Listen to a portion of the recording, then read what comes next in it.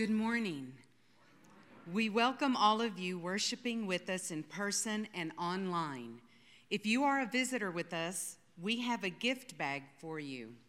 After the service, please pick one up in the narthex as you leave the sanctuary. There are also gift bags in the Mosey lobby near the Avenue E entrance. We are glad you are here with us.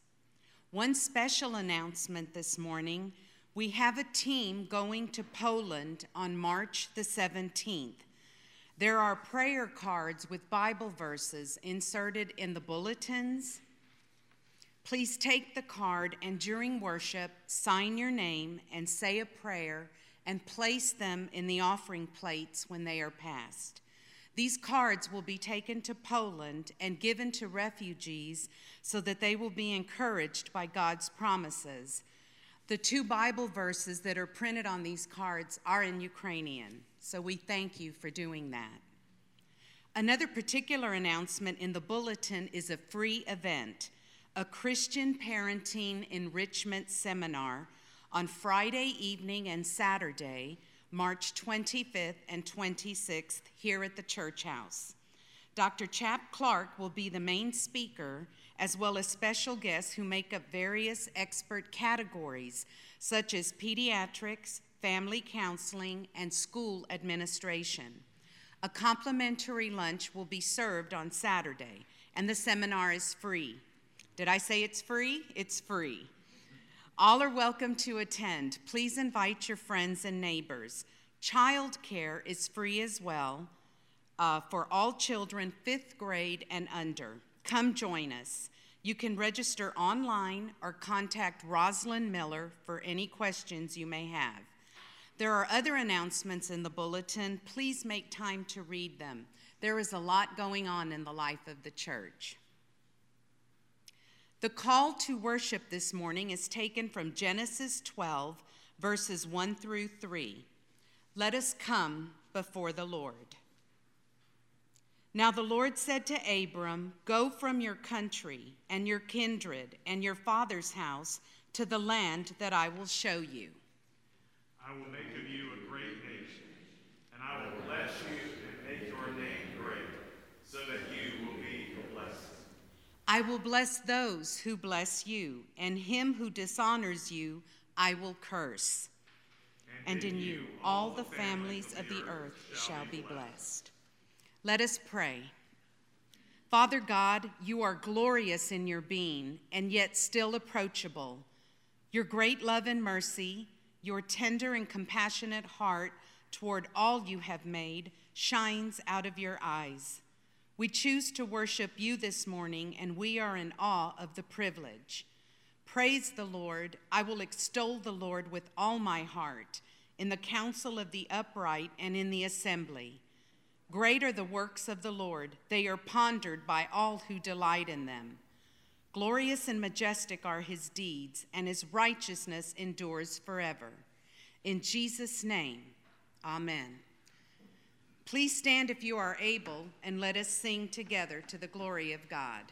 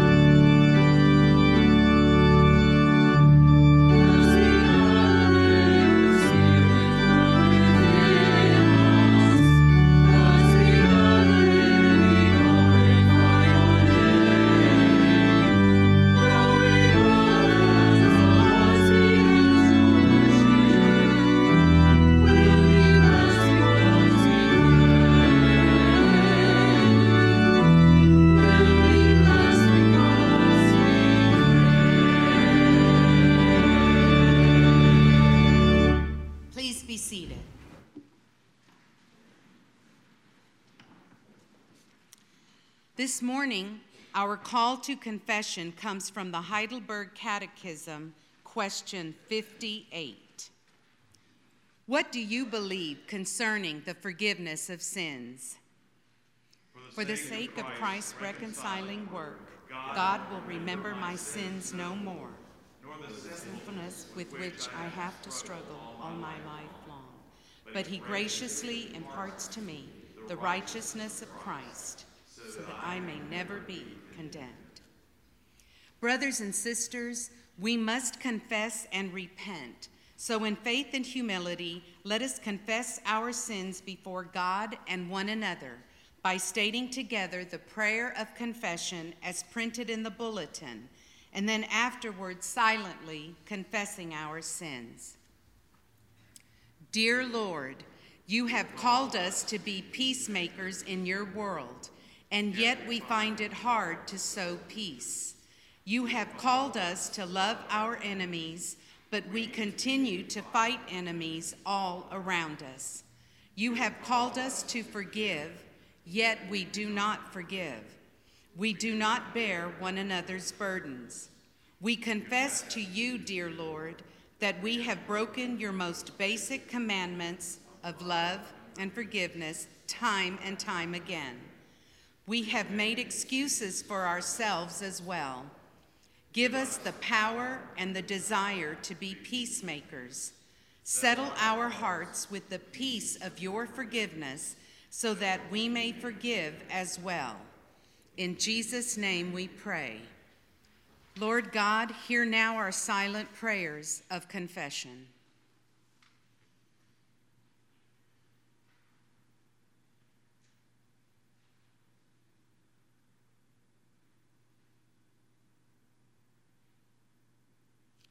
Amen. 1 Timothy 1:15 and 1 Peter 2:24 state, "The saying is sure and worthy of full acceptance, that Jesus Christ came into the world to save sinners. He himself bore our sins in his body on the cross, that we might be dead to sin and alive to all that is good. Know that all of our sins are forgiven, and be at peace. Friends, believe the good news. In Jesus Christ, we are forgiven." Please stand if you are able as we declare our faith and state what we believe by saying together the Apostles' Creed as printed in the bulletin. I believe in God the Father Almighty, maker of heaven and earth, and in Jesus Christ, his only Son, our Lord, who was conceived by the Holy Ghost, born of the Virgin Mary, suffered under Pontius Pilate, was crucified, dead, and buried. He descended into hell. The third day he rose again from the dead. He ascended into heaven and sitteth on the right hand of God the Father Almighty. From thence he shall come to judge the quick and the dead. I believe in the Holy Ghost, the Holy Catholic Church, the communion of saints, the forgiveness of sins, the resurrection of the body, and the life everlasting. Amen.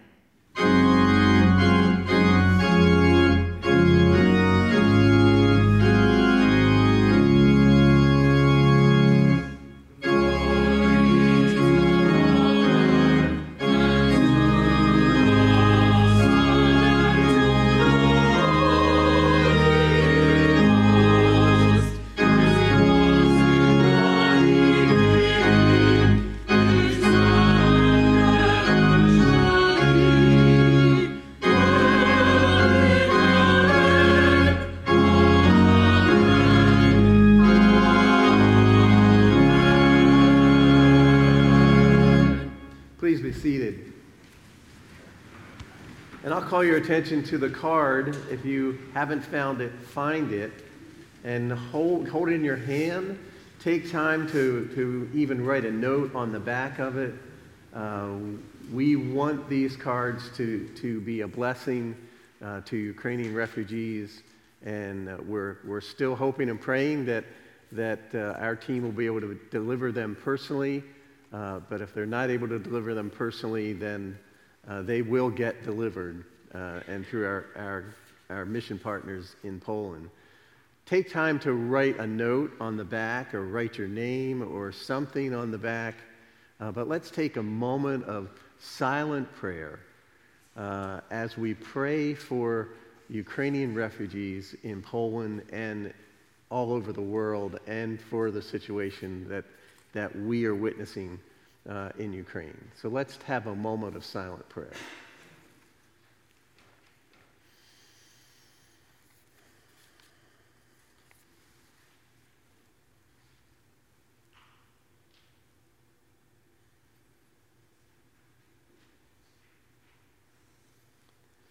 Heavenly Father, we're thankful that we can participate in the body of Christ, that we can participate with our mission partners in Poland.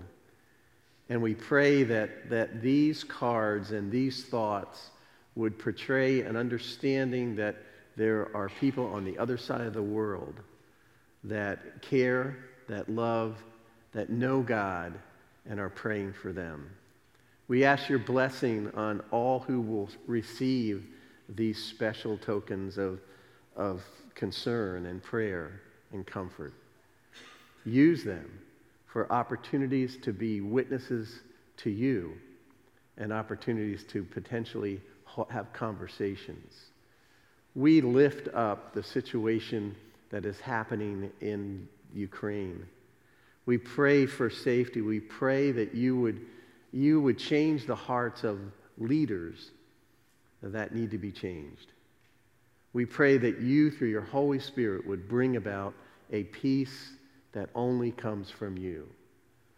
We pray that you would continue to protect and guide and direct people who are leaving their homes and people who are being displaced. Provide for their needs. Pray that the world would come to their aid. Thank you for the opportunities that we see and opportunities that we have taken to be involved in their lives. We just lift this whole situation to you, trusting in your sovereignty, trusting that you are in control, and comfort our hearts knowing that nothing happens that you aren't aware of and that you aren't in control of. Father, we thank you for the opportunity we have to fellowship together in this body of Christ that we call First Presbyterian Church. We pray for the needs of all of us who are the family here. We pray for those who are mourning loved ones. We pray for those who need your healing touch in their lives. We thank you for the opportunity that we have to come together and to serve you and to serve each other. Go before us as we seek to be a witness in this city, and pray that you would give us opportunities to be a witness around the world. Guide and direct us each day as we seek to serve you. Open our eyes to the opportunities that you give to be a witness for you and to be your ambassadors. Help us to bring light in the darkness. Help us to bring truth amongst the lies. And as we come together here today, help us to live as Jesus taught us to live.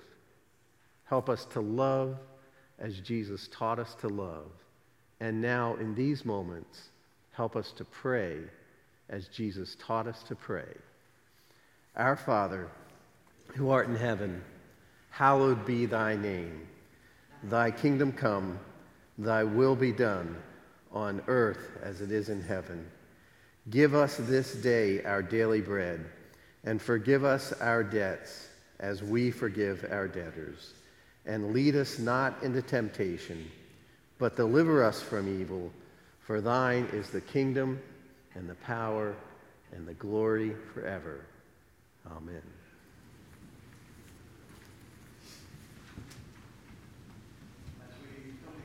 To continuing worship, to present his tithes and our offerings, call your attention to the friendship pad that is usually on the center aisle.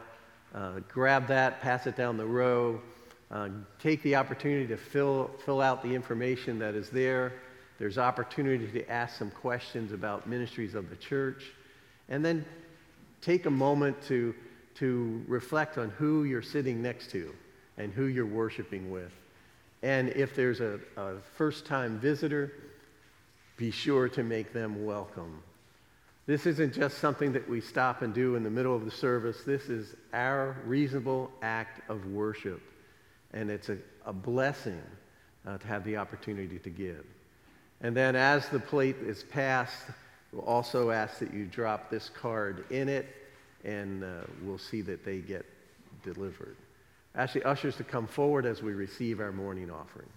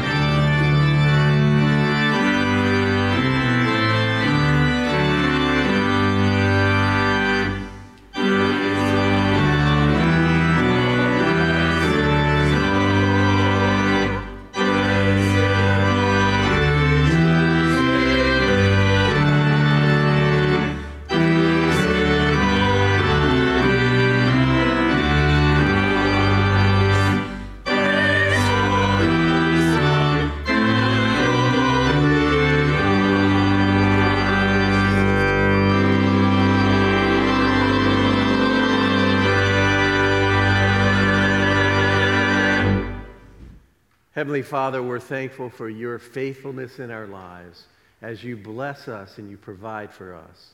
And we're thankful for the opportunity that we have to worship together in this offering with your tithes and our offerings.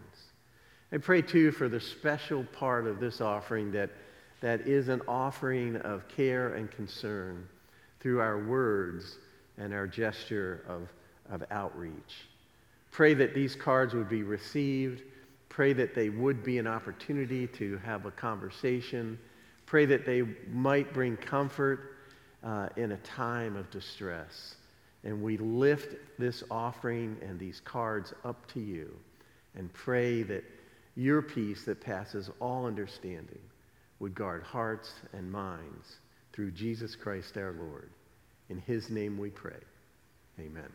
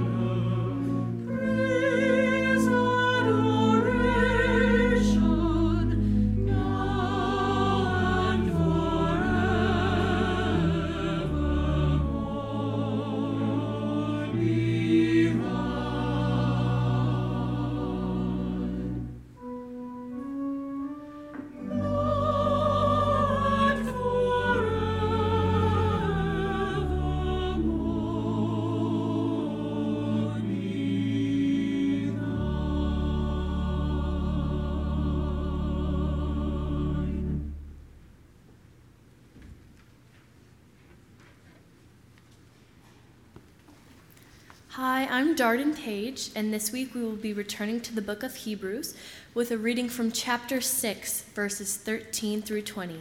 Hear the word of the Lord. For when God made a promise to Abraham, since he had no greater by whom to swear, he swore by himself, saying, "Surely I will bless you and multiply you."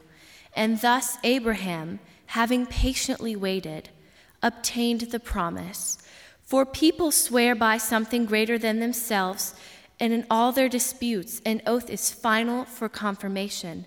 So when God desired to show more convincingly to the heirs of the promise the unchangeable character of his purpose, he guaranteed it with an oath, so that by two unchangeable things, in which it is impossible for God to lie, we who have fled for refuge might have strong encouragement to hold fast to the hope set before us.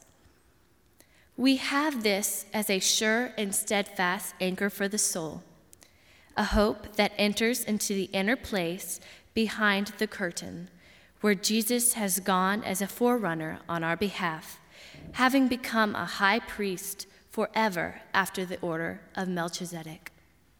The grass withers and the flower fades, but the word of our God endures forever.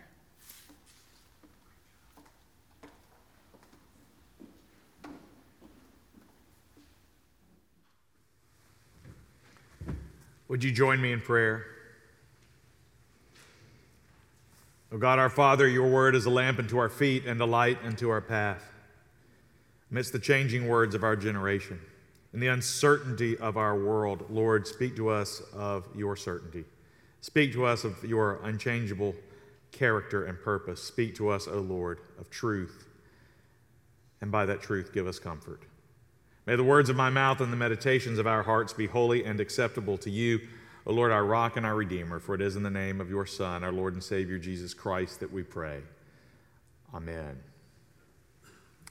I want to thank you all for adjusting your schedules and being here a little bit earlier this morning. It's always good to see people a little bit earlier when the time changes. Of course, you probably got word that the rapture is about to happen and only the people in church at this hour will be going. So just wanted to make sure you all knew about that. But also on this early morning, we want to welcome two new members of our worship team for our service this morning. I want to welcome Sheila Figueroa, who is an elder of the church. You all know Sheila and have known Sheila for many years as a great Bible teacher and leader in this church. And also Darden Page, who is a junior at Alamo Heights High School. She is one of our great youth here at the church, and she is just a wonderful addition to our team this morning. So thank you both for leading with us this morning. And it's a pleasure to have, Joe and I believe you all believe this is a true pleasure to have you with us this morning. I'm going to go ahead and say that I've got a lot on my mind this morning. I did think it was funny that there were a couple people who held up that prayer card this morning and thought that perhaps that it was just because of the early hour that those words were a little bit blurry and indistinguishable. But no, it's okay. That is actually Ukrainian. And those words are Bible verses, and those cards are tokens that we are taking to Poland to give to Ukrainian refugees this week. Yes, that's right. We are still going to Poland this week. There's been a lot of uncertainty about that with the outbreak of the war, with a lot of things changing, but I'm going to say a little bit more about that in just a second. But I want to say this, that ever since the war broke out in Ukraine, just before Ash Wednesday, a little over 2 weeks ago, the Lord has had me fixed on one particular passage of Scripture. That passage is Psalm 31, and I want to share with you a couple of verses from that psalm. In Psalm 31, the psalmist prays this. He says, "Blessed be the Lord, for he has wondrously shown his steadfast love to me when I was in a besieged city. I said in my alarm, I am cut off from your sight. But you heard the voice of my pleas for mercy when I cried to you for help. Be strong and let your heart take courage, all you who wait for the Lord." I've been thinking about that passage a lot. As a matter of fact, in my morning devotionals, I've just been stuck in that passage, not able to move on.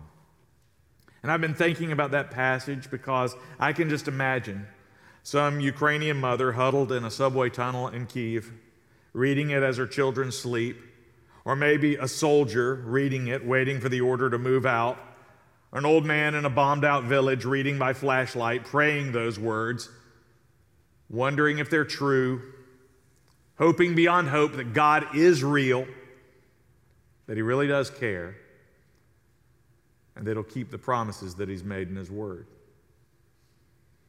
I've thought about those problems, those issues in a global context, but I know just over the last couple of weeks that there have been crises within the families and membership of this congregation, among our friends and family and community. And people have been wondering those same things. Maybe the crisis isn't global, maybe it's much more personal.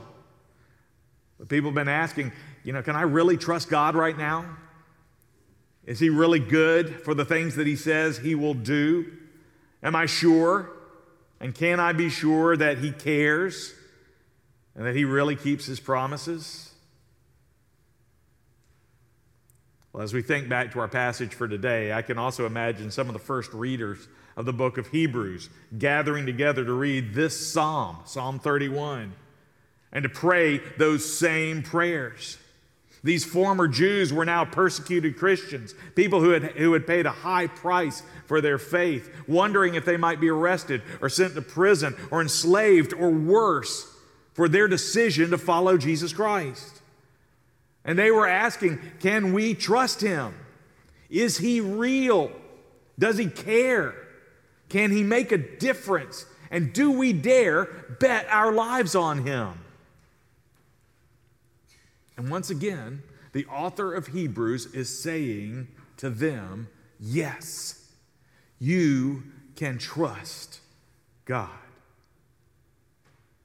And in our passage for today, the author of Hebrews again reaches back into the Old Testament, into the history of God's people, this time all the way back to the book of Genesis, to make the case for the faithfulness of God. Now, as we have seen on multiple occasions already, in the book of Hebrews, the line between the Old Testament and the New Testament is pretty blurry.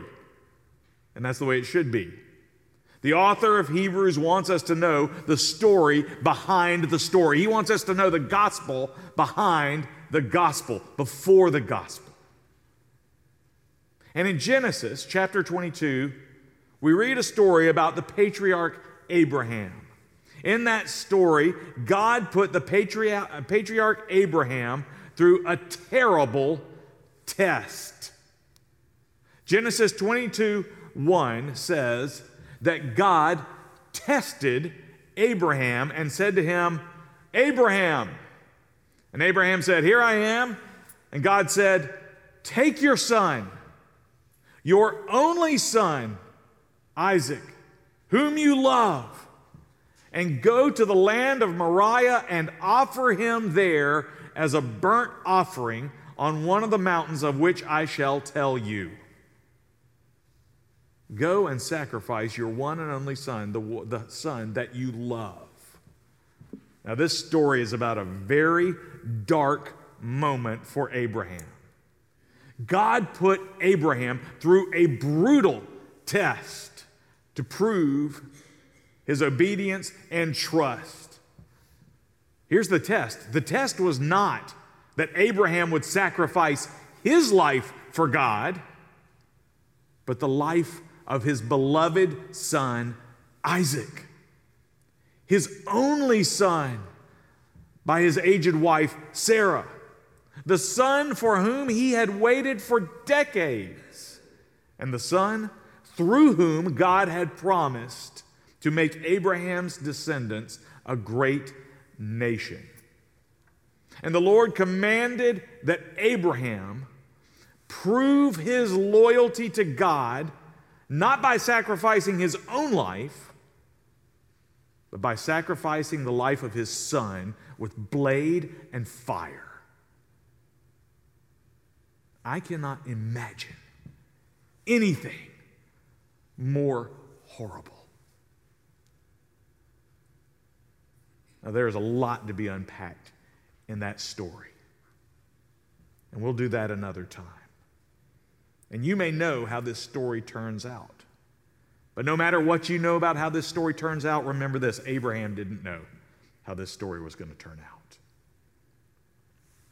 The bottom line is that just as Abraham was there, arm cocked, about to strike his son with the knife, the angel of the Lord called to him from heaven and said, Abraham, Abraham, do not lay your hand on the boy or do not do anything to him, for now I know that you fear God, seeing you have not withheld your son, your only son, from me. And the angel of the Lord called to Abraham a second time from heaven and said, by myself I have sworn, declares the Lord, because you have done this and have not withheld your son, your only son, I will surely bless you, and I will multiply your offspring as the stars of heaven and as the sand that is on the seashore. and your offspring shall possess the gate of his enemies. And in your offspring shall all the nations of the earth be blessed, because you have obeyed my voice. You see, when Abraham took Isaac to Mount Moriah, he didn't know what was going to happen, but he still trusted God. He trusted God because he believed with everything that was in him that God had made a promise. And he believed with everything that was in him that if God makes a promise, he's going to keep that promise. You see, God did make a promise to Abraham, not just to make Abraham a great nation, but to make him a great nation through his son Isaac. Not just through any son, but through Isaac, the miracle child of his old age. You see, Isaac was not just the fulfillment to a promise. He was to be the channel through which all of God's other promises would be fulfilled. You see, there was no plan B. Abraham had nothing to go by except his faith that the Lord would keep his promises. And so, Abraham trusted God in the most terrible moment of his life.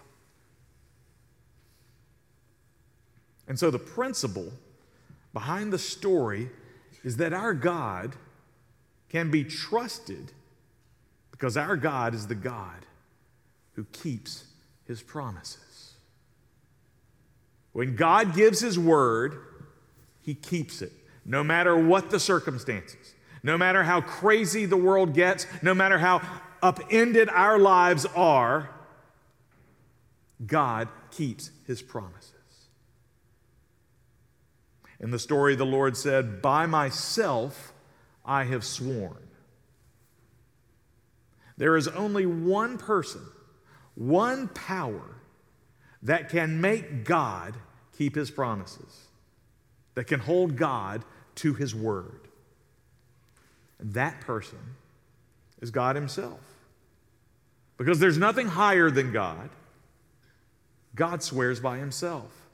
Since he had no one greater by whom to swear, he swore by himself, saying, "Surely I will bless you and multiply you." God does not rely on someone else to vouch for him or to represent him. And every time he makes a promise, he puts his eternal reputation on the line. And so when God makes a promise, he makes it, he guarantees it by the only thing that can never change or fail: himself. When God makes a promise, it is as solid as God himself. So stepping back from that analysis of the passage, what does this have to do with us? How does this apply to us? This whole book of Hebrews is about trusting God. It's about trusting God in difficult times. And the point is that, like Abraham, we can trust in the certainty of God even when everything else is going sideways. Even when the world falls apart, we can trust in the certainty of God. And I want you to look at verse 18. The author of Hebrews says that the certainty of God and of his promises is based on two unchangeable things. Verse 18. These two unchangeable things are God's unchangeable character and God's unchangeable purpose. In other words, we trust in God because of God's unchangeable character first. What does that mean? It means that we trust in God because God is the only one who can never change and who can never fail. God never changes. The author of Hebrews says that it is impossible for God to lie. So we who have fled for refuge might have strong encouragement to hold fast to the hope set before us. God doesn't change. Our God is not capricious or fickle or moody. He is never taken by surprise. He doesn't change his mind because something better comes along. And he does not get scared away. Thank goodness he's not like us. Moody, fickle, capricious, uncertain. Thank goodness he's not a slave to others' approval, or to fashion, or to boredom, or to hunger. Thank goodness he doesn't listen to polls or care about midterm elections. Our God is the same yesterday, today, and tomorrow. He is, he always has been, and ever will be. He is all-knowing, he is all-powerful, he is all-good, and he is all-holy. You don't have to worry. He is going to be here today, he's going to be here tomorrow, and he was here yesterday. He's not going anywhere. Remember Jesus' words to the disciples. Lo, I am with you even until the end of the age. Remember his words to Joshua. So as I was with Moses, so shall I be with you. I will neither leave you nor forsake you.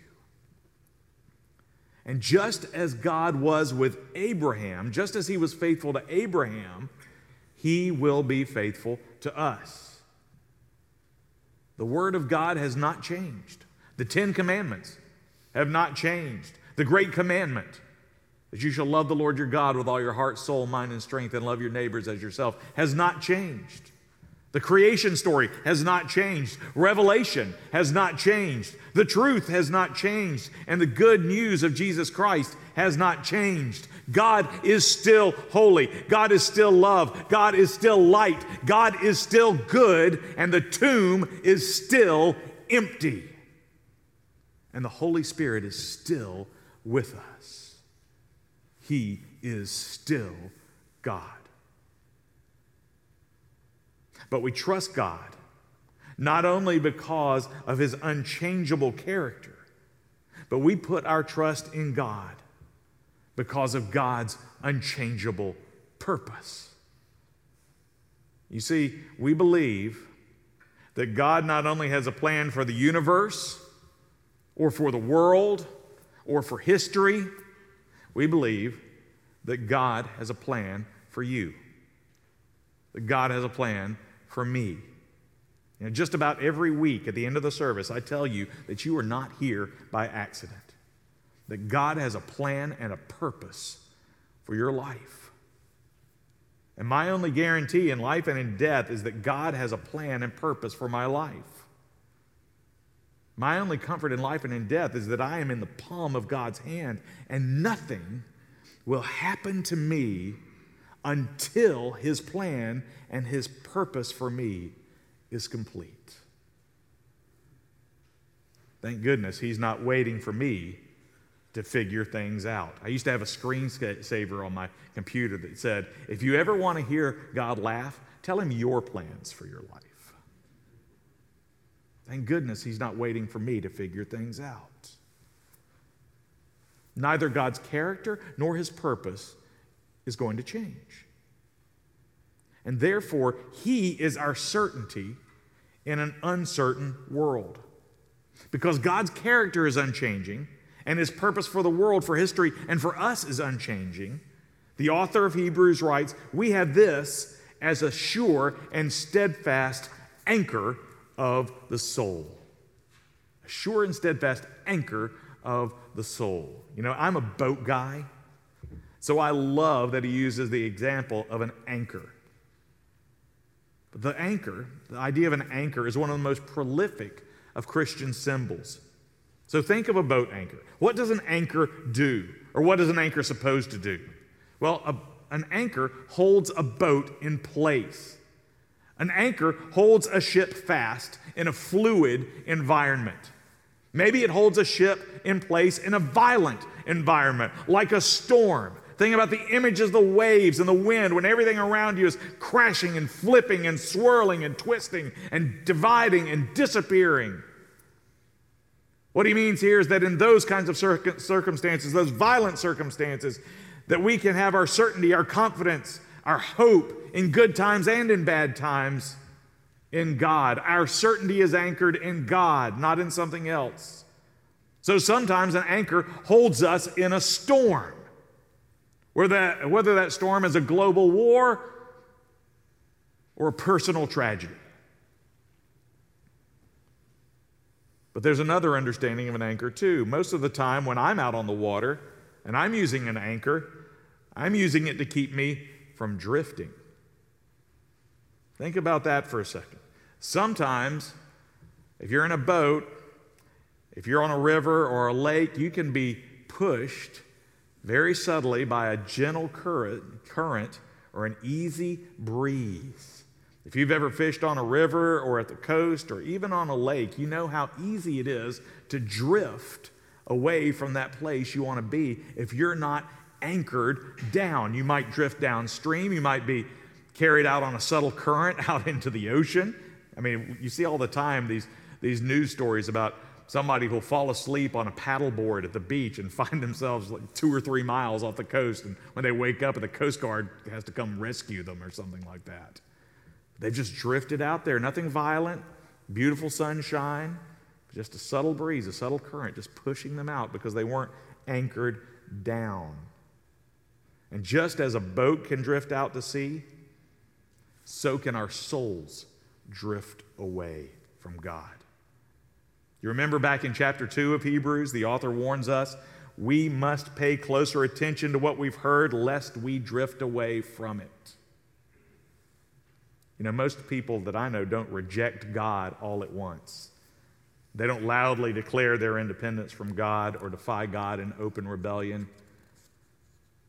They just drift away in subtle compromises. Like the Laodicean church, they become lukewarm.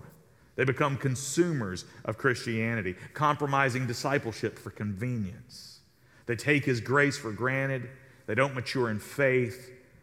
And they don't take God's word seriously. They just drift away. But God's given us an anchor for the soul. An anchor that holds us in place when the waves threaten to capsize us and to sink us and to hold us firm when we start to drift away from the truth. The anchor of the soul is God's unchangeable character and His unchangeable purpose. And the proof of His unchangeable purpose and His unchangeable character is the life and death and resurrection of His Son. How do we know we can trust God? How can we put our faith in those things, in His character and in His purpose? God's given us proof. He sent His own Son, not only to be our high priest, but to be the sacrifice for our sins. Romans 5 verse 8 says, "But the proof of God's amazing love is this, that while we were sinners, Christ died for us." The author of Hebrews puts it this way: "We have this as a sure and steadfast anchor of the soul, a hope that enters into the inner place behind the curtain, where Jesus has gone as forerunner on our behalf." You see, Jesus is not just our high priest. He is the sacrifice offered in our place. He is the forerunner because He went first. He didn't wait for us to get things right. While we were yet sinners, Christ died for us. And He gave His life for us before we ever deserved it. God has proven His faithfulness. God has proven His steadfastness through His Son, Jesus Christ.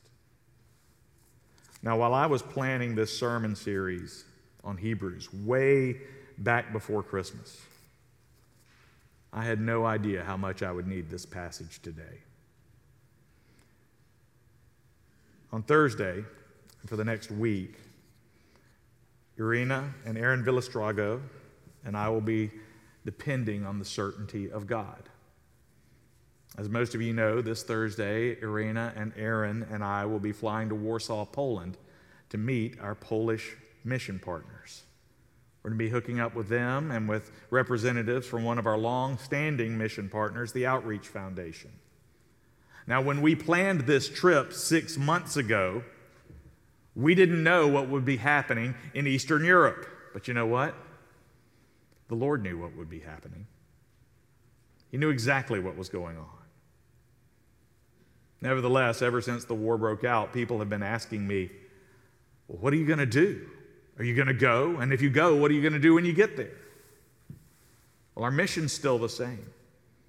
We're going to go and we're going to meet our Polish mission partners and encourage them in the work they're doing of leadership development and theological education for leaders and pastors in Poland. We're going to introduce our Polish partners to our friends from the Outreach Foundation to connect them with those resources and networks. We're going to meet church planters from Lithuania. We're going to offer mutual encouragement and build relationships with our Eastern European partners. And we're going to give eyewitness reports of the work of those with whom we serve so that we can tell the story of Christ's work in and through our Polish and Ukrainian brothers and sisters. So the core objectives of our mission have not changed, but the context is dramatically different. There are now approximately 2 million refugees in Poland, and that number is rising. No matter when the war ends, this will be a crisis for years. So the mission hasn't changed, but the circumstances have changed. So why are we going now? We're going because we are called to be personally present with our mission partners, with their families, with the students at the Warsaw School of Theology, and with Ukrainian refugee Christians. We are called there to explore humanitarian and evangelistic efforts that are already begun by our partners, to develop short-term and long-term strategies and leaders for long-term pastoral support. And we're going to see what we can do in terms of humanitarian relief. But even though the need for humanitarian relief is real, so is the need for spiritual support. Whatever the military and political outcomes, pastors and lay leaders are going to be needed to minister to people in Poland, Ukraine, and every place else where these refugees live. Lots of people are still asking, why do you have to go now? And while the answer is not easy, it is simple.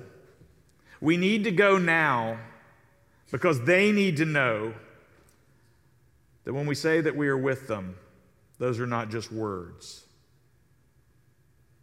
We're not just going to stand with them when it's easy.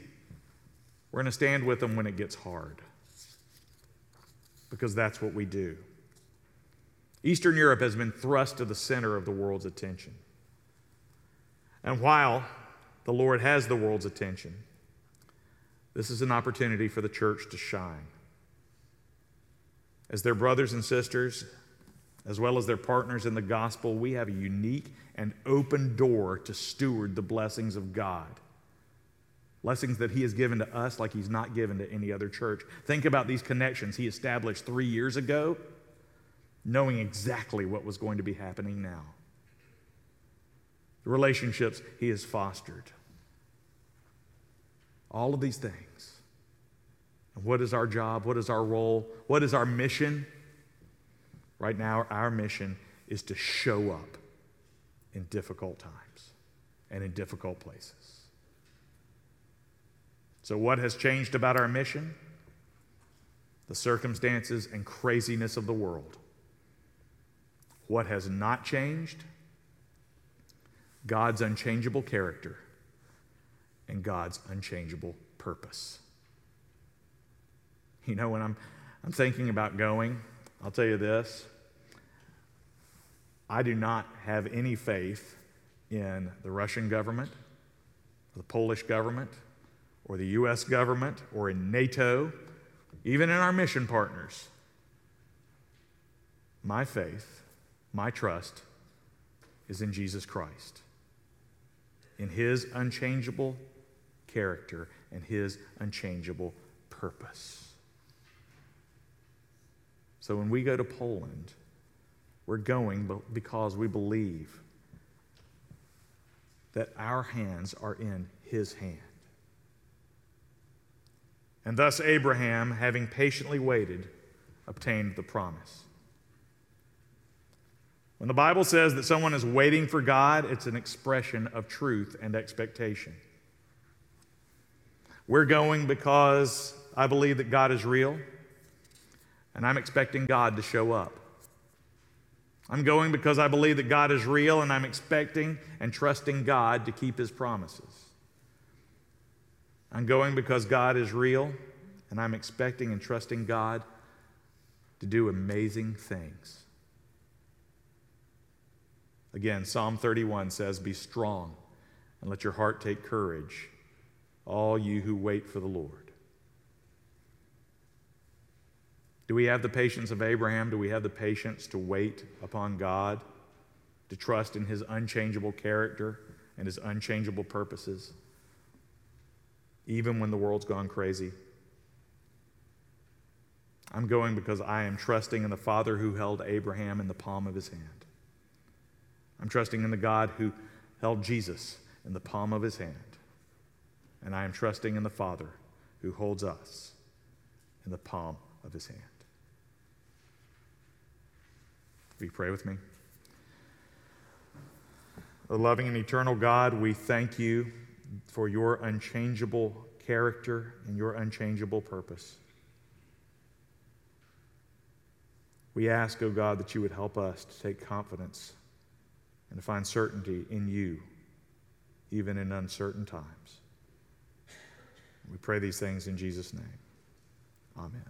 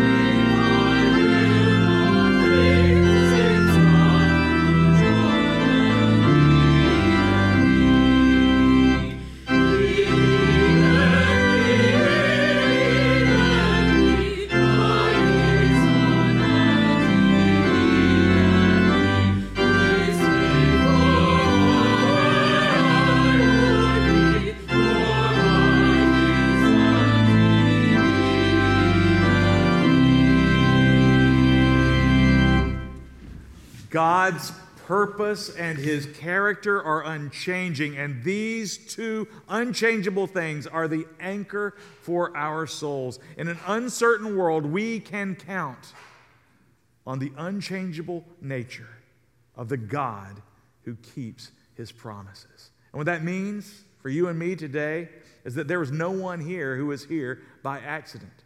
You are here because God has a plan and a purpose for your life. He has a position for you on His team, a place for you at His table, and He loves you. He's proven that by His Son, Jesus Christ. He's proven his love by his death on the cross and his power to make a difference in your life now and forever through his resurrection from the dead. And so know that God is calling you to be certain of his unchangeable nature. And now, knowing this, I ask you to raise your hands to receive this blessing. Now go forth into the world in peace. Have courage. Hold on to what is good. Return to no person evil for evil. Strengthen the faint-hearted. Support the weak. Love and serve the Lord, rejoicing in the power of the Holy Spirit. And may the road rise to meet you. May the wind be always at your backs. May the sun shine full upon your face and the rains fall soft upon your fields. And until we meet again, may God hold you in the palm of his hand. In the name of the Father, and of the Son, and of the Holy Spirit. And all God's people said, amen.